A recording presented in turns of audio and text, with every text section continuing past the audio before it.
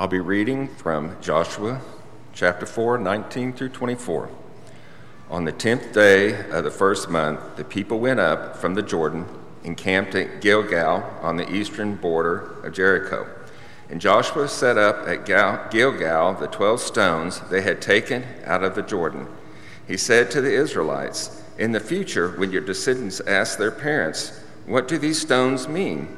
tell them, 'Israel crossed the Jordan on dry ground, for the Lord your God dried up the Jordan before you until you had crossed over. The Lord your God did to the Jordan what he had done to the Red Sea, when he dried it up before us until we had crossed over. He did this so that all the people of the earth might know that the hand of the Lord is powerful, and so that you might always fear the Lord your God."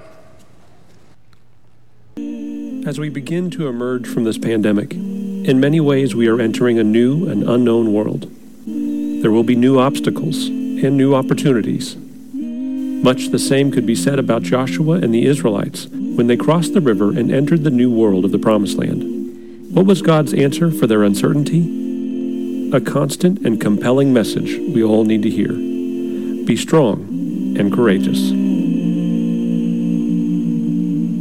Throughout this series, we have been on a journey with Joshua and the Israelites as God brought them out of Egyptian slavery and ultimately is delivering them into the future that he had planned for them, the promised land, Canaan. And we have traveled with them thus far. And although Joshua's story and the Israelites' story doesn't perfectly parallel our story, as in many ways we are entering into a new world. And if you don't think the world in front of us is different than the world behind us, you need to open your eyes. We are entering into a new world. Things are always changing, but it seems like over the past 12 to 15 months, some things have just been accelerated and some other things have happened. And so it's a new world. And so as we look at Joshua and the Israelites crossing the Jordan, going into the promised land, again, that story doesn't perfectly parallel our story, but there are important lessons for us to learn. Important lessons for us to learn about God, about ourselves. Important lessons about what it means to step out in faith. And so we're going to be in Joshua chapter 4 today. If you have a Bible, you might want to open it up so you can follow along in your own text or on your own app on your device. Joshua chapter 4. When we left Joshua leading the Israelites, they were up to the Jordan River. And Joshua says, because God tells him to say this, Joshua says to the people, "Consecrate yourselves, for tomorrow the Lord will do amazing things among us." And as we talked about last week, what God was saying is prepare yourselves. Put yourselves in a state of mind. Get yourselves ready. Do whatever you need to do to distance yourself from anything that's going to keep you from seeing God, because you're about to walk on holy ground. Where you are going, God is there among you. And you will see that. It will be visible to you. So get ready. God is doing something big. And certainly, that's what God does. We look back at chapter 3, verse 17 by way of review. The priests who carried the Ark of the Covenant of the Lord stopped in the middle of the Jordan and stood on dry ground, while all Israel passed by until the whole nation had completed the crossing on dry ground. Can you imagine being there that day? Can you imagine the sight of seeing this? What God did among them. He did something amazing. And it wasn't that they crossed the river. I mean, most people can find a way to cross a river. You might get a little bit wet, it might be muddy, it might be even a little bit dangerous, but you can probably find a way across a river. So it wasn't that they crossed the river, it was how they crossed the river. On one side, the river heaped up in a wall of water. On the other side, the water draining down the riverbed all the way to the lowest place on earth, the Dead Sea. And in the middle, dry ground. For all of Israel, the whole nation, to cross over into the promised land. my guess is people talked about that for a while. Maybe later that day they reflected on that. Maybe later that week. Maybe for weeks to come, for years to come, they said, "Do you remember?" Or maybe if they're talking to someone who wasn't there, maybe a child, "Let me tell you what happened that day." I can imagine the stories that they told. The stories about God doing amazing things. About one minute there being water flowing down the Jordan, and the next minute the water was not flowing. It was standing still, and they crossed over. And as they're telling these stories, maybe they're including some details. There was an actual fish. I saw a fish walking by. I saw a fish on the dry ground. It was this big. How big was it? Okay, it was this big. But I saw a fish. And so they had these stories to tell, amazing stories. Now, we joke sometimes about parents and grandparents telling stories about what life was like when they were young. It's the "when I was your age" stories.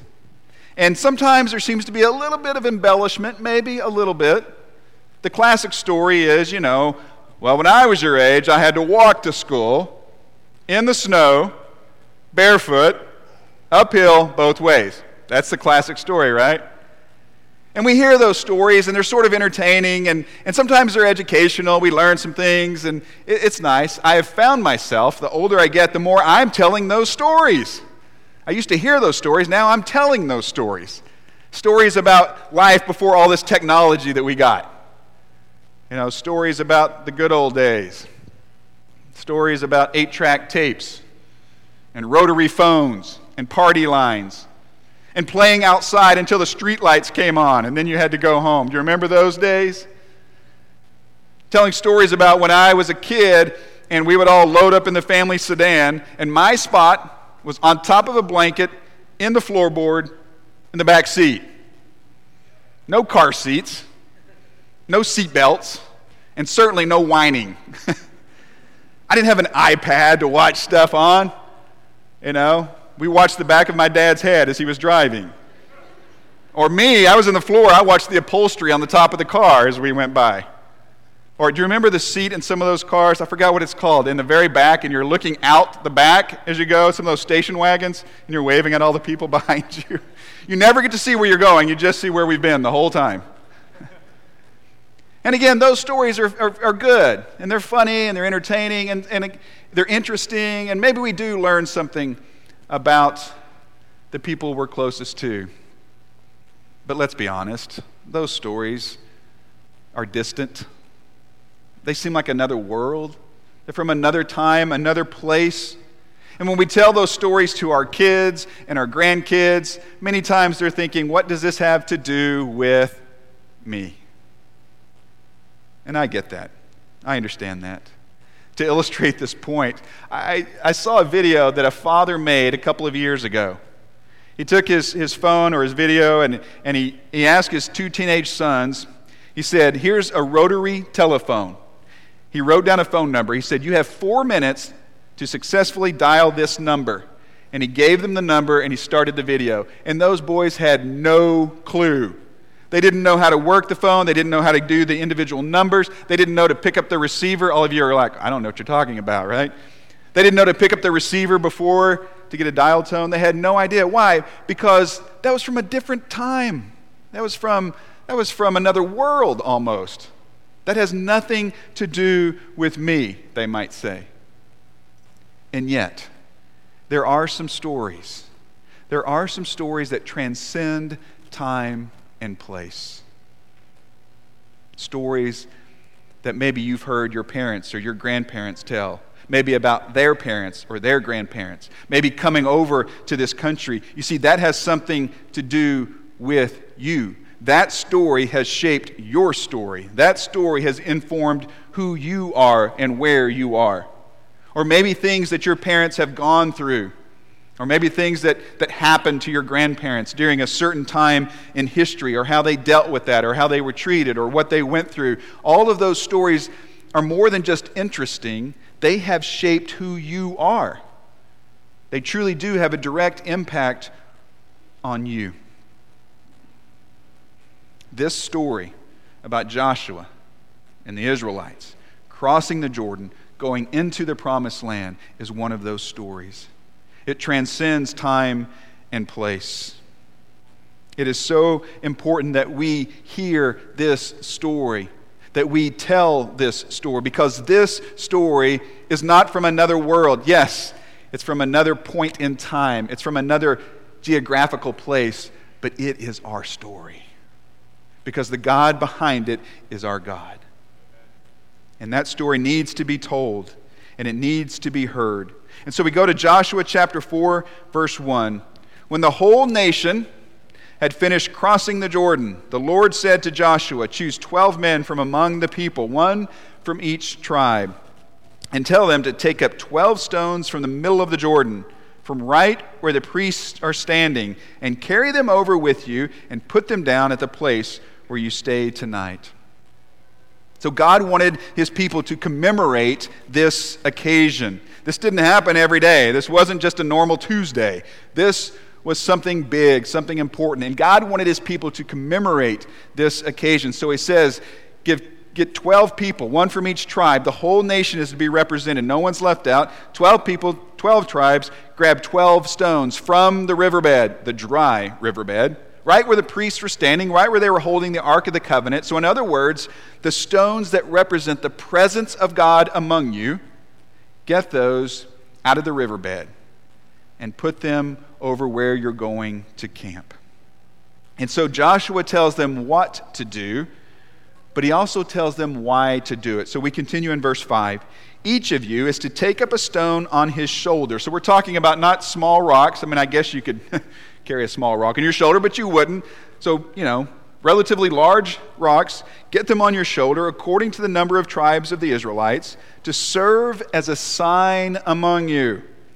In the future, when your children ask you, "What do these stones mean?" tell them that the flow of the Jordan was cut off before the Ark of the Covenant of the Lord. When it crossed the Jordan, the waters of the Jordan were cut off. These stones are to be a memorial to the people of Israel forever.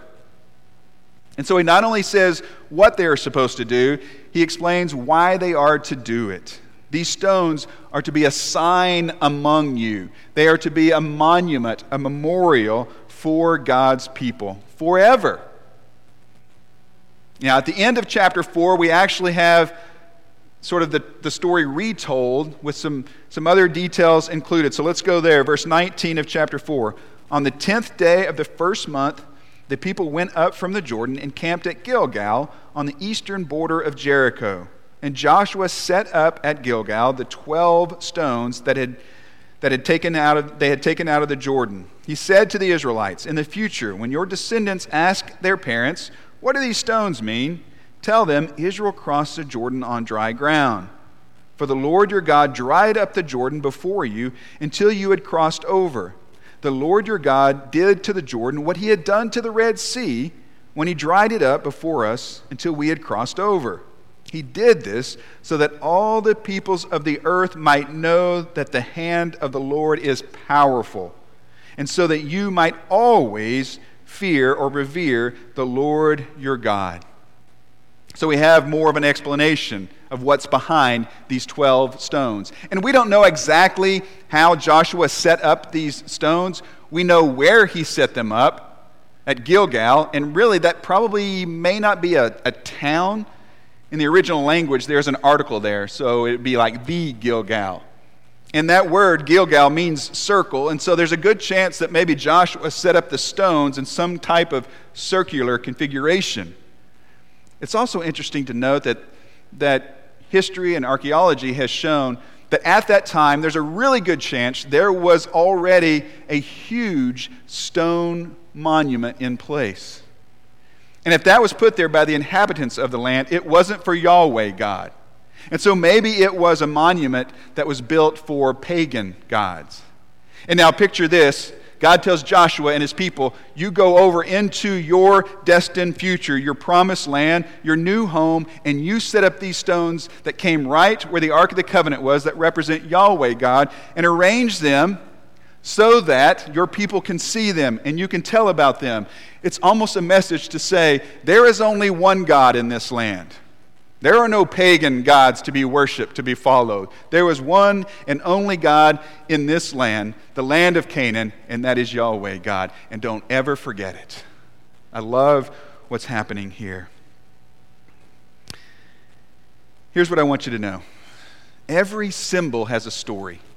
And every memorial, every monument has a message to tell. That is just a truth of life. Every symbol, every sign points to something. Every monument has a message to tell. You have scars on your body probably. Every one of those scars is a symbol. And behind that scar is a story. Yeah, there's where I cut my fingers with a chainsaw last fall. There's where I cut my arm on barbed wire fence as a kid trying to jump over a ditch. There's where I had knee surgery. You know, we all have these stories, and these scars remind us of these stories. There's a story behind every one of them. Same thing is true with symbols and photos. Photos are a great example. We take photos from a trip, or when we're gathered with people we like, or we want to remember that moment. And so behind that photo is a story. When we go on trips, we buy souvenirs. Those souvenirs are symbols. And when we see them, it reminds us of the trip or the vacation or whatever it was. That's the nature of signs and symbols and icons. Companies have logos, and brands have logos, and we are supposed to see those things, and they are supposed to communicate something to us. Brand loyalty, or a good experience, or warm, fuzzy feelings, or whatever it is. The same is true for monuments. You go down to the Oklahoma City National Memorial, and if you've never been to that, I would really recommend that you go and check that out. But when you go there are stories to be told. In fact, in the museum, as you work your way through it, there's a certain way to go through it. It literally tells the story of April 19th, 1995, and the days and months leading up to that, and then what happened after that. It tells the story. And you go outside and you see all the icons everywhere. You see the chairs. Every one of those chairs has a story to tell. Represents a life. That's the nature of monuments. That's the nature of symbols. So what is the story behind these 12 stones in Joshua chapter 4? What's the message that needs to be told? Oh, we don't have to guess. God tells us. He says, when your children ask you, hey, what are those stones? What's going on with that? You tell them how God held back the waters of the Jordan. You tell them how God delivered his people on dry ground. You tell them about the power of God, how God provides for his people. You tell them who God is and what he does. That's the message. And if this was written during a time when many of the Israelites were in exile later, or at least if it was read during that time, you could see how that message was so important. If I'm in exile, I don't have my home. I am in someone else's home. I don't have a lot of freedoms or power. And I hear this story that God is powerful, that God provides for his people. That's a story I need to hear. That's a story we need to hear today. Because this story is not just from a different world. It's not just a story that's sort of interesting that we can teach our kids in Bible class or VBS.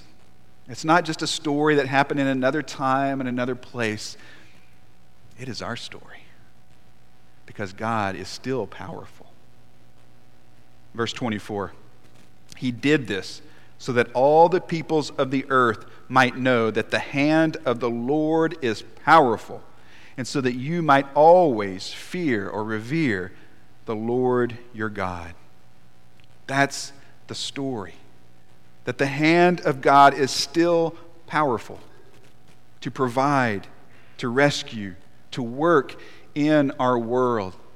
We need to hear that message. We need to be reminded that God rolled back the waters that stood in the way of his will being done for his people. We need to hear the story of God rolling back the stone that stood in the way of God fulfilling his will through his Son.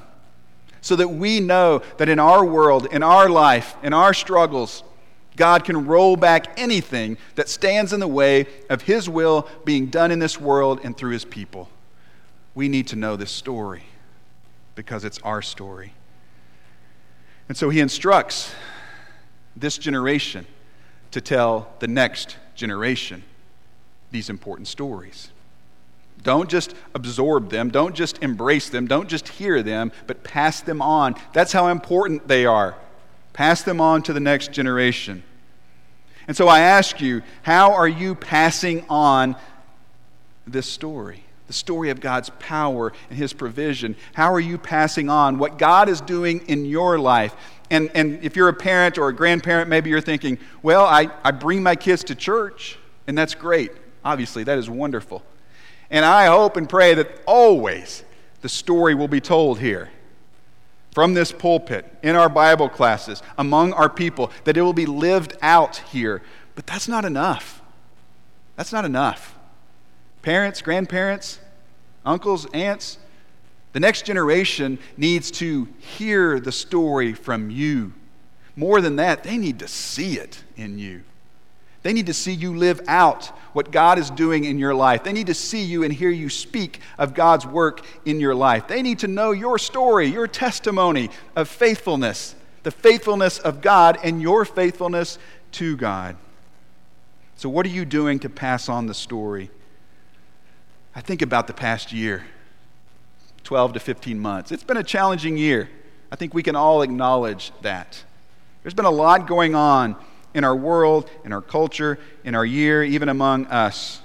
And this year, this pandemic year or so, I mean, just think, in future generations, it will be studied and scrutinized and criticized and analyzed. It will be looked at from every angle possible. And I just wonder, as you begin to, as hopefully, prayerfully, we continue to move forward, as we begin to look back, as you begin to look back, what will your message about the past 12 to 15 months be to the next generation, to your kids, to your grandkids? When you talk about what we've been through, how will you frame it? What will you say? What will you tell them you valued during that time? What will you tell them you did during that time? What will you tell them God did during that time? I want you to wrestle with that. Think about that. Because you have an opportunity to frame this story about who God is and who God's people were during this time. What will that story be? And will it be an inspiring story? How will you pass it on? Someone once wrote these words, and I love this quote. Without remembering, there is no identity. And without common remembering, there is no community. We find so much cohesion, so much solidarity, so much community in sharing our stories, in telling our stories, in remembering what God has done among us. That's why your family has traditions. Most families have certain ways of doing Christmas and Thanksgiving and birthdays, and you probably have very unique traditions in your family. That's why. Because those traditions, or those family rituals, as they're called in social science, those things bring you together. You have that in common. They provide a sense of identity, a sense of community. I remember when I married into Carrie Ann's family, I learned quickly of a tradition they had. When they had a birthday in the family, they would take that person out to eat or have a special dinner, but at the dinner conversation, there was always the birth story. And so they would tell about the day that person was born, and they would include as many details as they could remember. And I love that tradition. And every year you kind of heard a different take. I mean, I don't know, sometimes I wondered if they were just making stuff up or adding new details, like the fish story. But I love that story being told every year because it reminds you of where you came from. It reminds you that this is your story. It reinforces that story. It provides a sense of unity and identity. That's what stories do. Jesus knew that. And so Jesus told a story. But he did more than just tell a story. He embodied a story. He gave us a story with his life, with his death, with his resurrection. And he said for us to embrace that story. And it's not a story that is distant, that is far removed, that is irrelevant for us. It informs our story. It shapes our story. It is our story. And so remember, Jesus gathered in an upper room with his disciples. And they were there to celebrate Passover. Well, Passover already had its symbols, didn't it? For the people of Israel, that was a rich part of their story, of their history. They had the lamb, the roasted lamb. And that lamb was there because its blood was used in Egypt. Do you remember? To put on the doorframe. And that blood of that lamb signified who belonged to God. And in many ways, that blood rescued them. It saved them. It brought salvation to them. And that lamb was an important part of the Passover celebration. They had the bitter herbs. They had the unleavened bread with no yeast. They had the 4 cups of wine. The Passover had its symbols. But Jesus used some of those symbols and repurposed them. He repurposed those symbols as he told a new story, as he embodied a new story. And we want to spend some time in that story today as we participate in communion together. Now, I will say, I'm not sure Jesus used these little things in the upper room. They are convenient, the little chiclet piece of bread, or the little circular round piece of styrofoam bread. I got to tell you, I got to confess, the first time I ever saw one of these several years ago at an LTC convention, I had no idea. And I looked at that little round circle and I thought, that's a little divider for the bread. They forgot to put bread in here, so I just took it and put it in my pocket. I didn't know what to do with it. I was so uninformed. I've grown up since then. Yeah, Jesus probably didn't have something like this, but it's convenient for us. It works, especially during this odd time. And so maybe Jesus had something more like this: unleavened bread, the bread of the Passover that was already there. And do you remember what Jesus did and what he said about the bread? He repurposed that bread.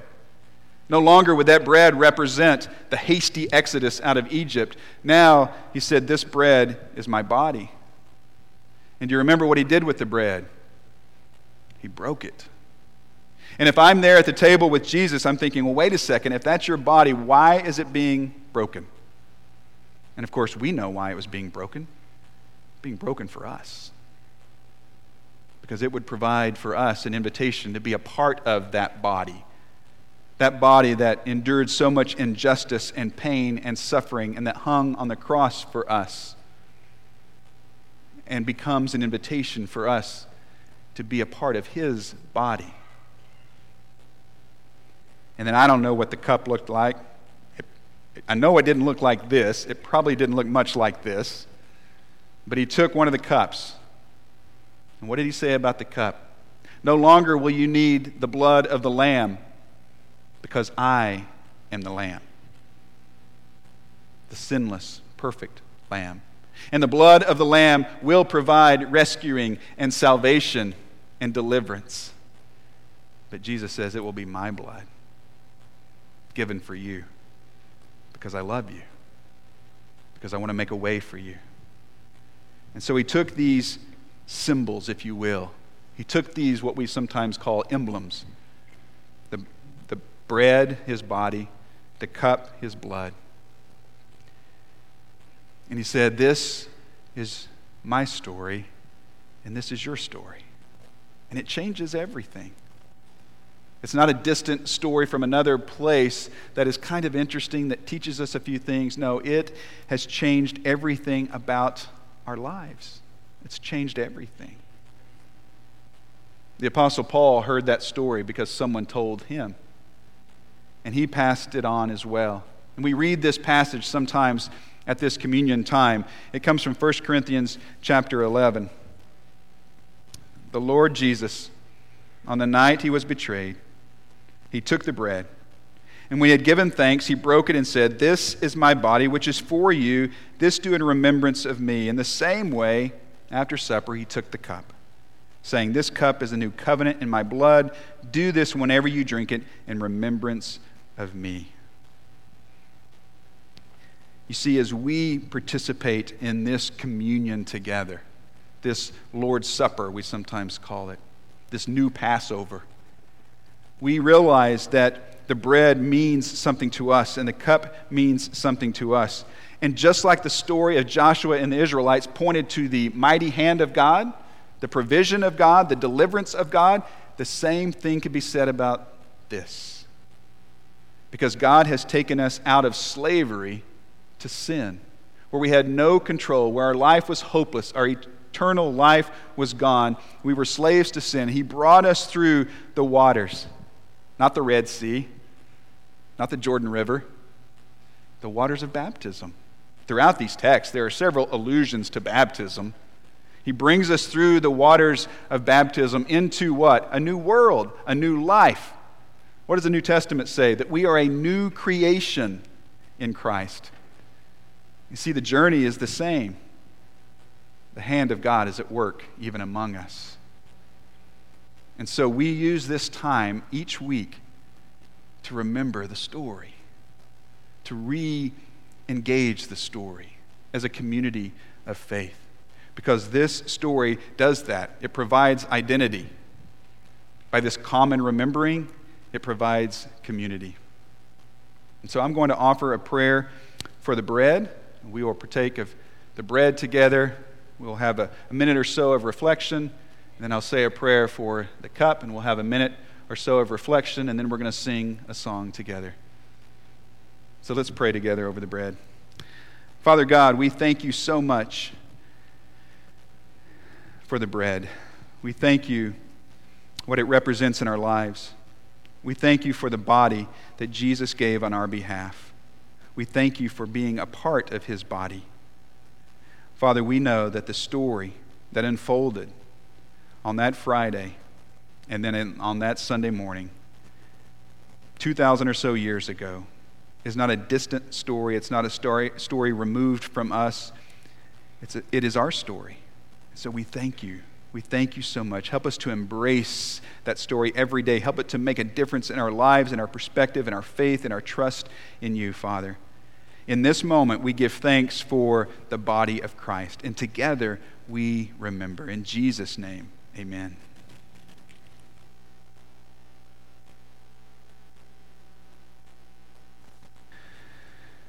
Father God, as we consider the cup,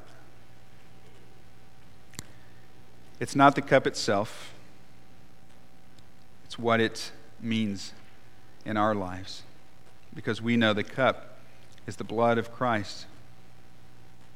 And that blood means so much to us. We don't take that lightly. We know that blood that is shed causes or comes from pain. We know Jesus bore that pain for us because he loves us, because you love us. And we thank you for that blood that rescues us, that blood that signifies we belong to you, that blood that saves us. Because Jesus gave it obediently and willingly. We thank you. And we remember together as we partake of the cup. We pray in Jesus' name. Amen. We said every sign and every symbol has a story. Every monument has a message to tell. And so as we embrace the story of Jesus, that is our story, there is more to the story. It's a story to be told. So back in 1 Corinthians chapter 11, what does Paul say? In verse 26, "For whenever you eat this bread and drink this cup, you proclaim the Lord's death until he comes." That's an important word, proclaim. We often think about remembering, reflecting, and that's true, but Paul says, wait, there's more. You're also proclaiming. Communion is not just a time of reflection on the cross. It is a time of proclamation to the message of the cross. We are to share this story. Parents, we are to share it with our kids, grandparents with our grandkids, anyone and everyone else, all of us, with anyone who will listen. Friends, neighbors, family members, co-workers. Share the story. Proclaim his death until he comes. What do you think that means? It is an outward declaration. It is telling of Jesus. What are you doing to proclaim his death until he comes? The one thing about monuments and memorials that I think we all recognize is that they often evoke emotion. When you go down to the Oklahoma City National Memorial, you will feel something. You may feel multiple things, maybe even conflicting things or multiple emotions. If you go to the Edmund Pettus Bridge in Selma, Alabama, you will hopefully feel something. It will elicit emotion. If you go to the Vietnam War Memorial in Washington, D.C., you will be emotional.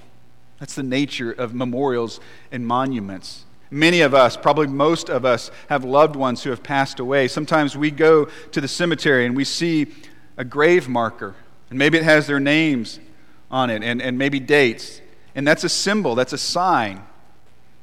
And that symbol sometimes evokes emotion and memories. And that's why we just stand there and look at it, or sit there and look at the stone. And that's good. It should do that. Emotion is okay. Emotion is okay around the table of our Lord. It should make us emotional, what Jesus went through for us, as we reflect on how we live, and yet he still did that for us. It should elicit emotion. And sometimes I think we just stuff that part, and communion becomes something habitual and rote, and we do it every week, and so we check that off the list and we move on. There should be emotion there. God gave you emotion. Express it. And by the way, as I think about grave markers, a couple of weeks from now, on the Sunday of Memorial Day weekend, I think it's May 30th is that Sunday, we're going to spend a little bit of time that morning remembering loved ones from this congregation and loved ones of this congregation who over the past 12 or 15 months have passed away. Some from COVID, some from other things. So many of them during this difficult year died alone. So many of us didn't get to have like a real funeral or maybe a delayed funeral. And so we just want to pause. We just want to pause for a moment and acknowledge the grief that many feel and acknowledge the memory of those we love who have gone before us. And so we're going to do that on that Sunday. I hope that you'll be here, or that you can tune in if you're out of town. So that emotion is natural. That's a natural part of it. But that, as important as that is not the ultimate response to the story. And this is important. What is the ultimate response? What does God want from us? Why does he give us these stories? Why did he tell Joshua to stack up or to arrange 12 stones to tell the next generation? What is it? Psalm 78 gives us a hint as it summarizes God's provision for his people and how they tell that story to the next generation. Psalm 78, "My people, hear my teaching. Listen to the words of my mouth. I will open my mouth with a parable. I will utter hidden things from of old, things we have heard and known, things our ancestors have told us. We will not hide them from their descendants. We will tell the next generation the praiseworthy deeds of the Lord, his power, and the wonders he has done. He decreed statutes for Jacob and established the law in Israel, which he commanded our ancestors to teach their children, so the next generation would know them, even the children yet to be born, and they in turn would tell their children." And now look at verse 7. "Then they would put their trust in God and would not forget his deeds, but would keep his commands." The ultimate response to the story, to the symbols, to the monuments and memorials is that we trust God. Not just that we declare that God is powerful, that is good, but that we trust the God who is all-powerful, that we put our faith in his Son Jesus, that we obey, as the psalm says, that we obey him, submit to him and his will and his word. That is the response that God is looking for. And that's the difference the story makes in our lives. It changes the way we think and live and do everything. But you have to embrace the story. It has to be your story. God doesn't force you. I hope that you'll do that.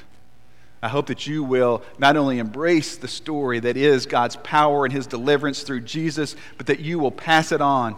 And that ultimately you and the people with whom you share it will put your trust in him. That's what it's about, trusting him. No matter what's happening in our world, no matter what the nature of this new world we enter, that you would trust God. Have you done that? Are you doing that? Maybe today you're ready to give your life to him, to confess your faith in Jesus as the Son of God and be baptized into Christ. I hope so. If that's the case, we would encourage you and celebrate with you. You can come forward and we'll make that happen today. Maybe we can pray for you. If you're online, go to our website, go to the prayer page, fill that out. If you're here, you can come forward. We want to help you on your journey into the new world, trusting God. Let's stand and sing together. Lord, I come.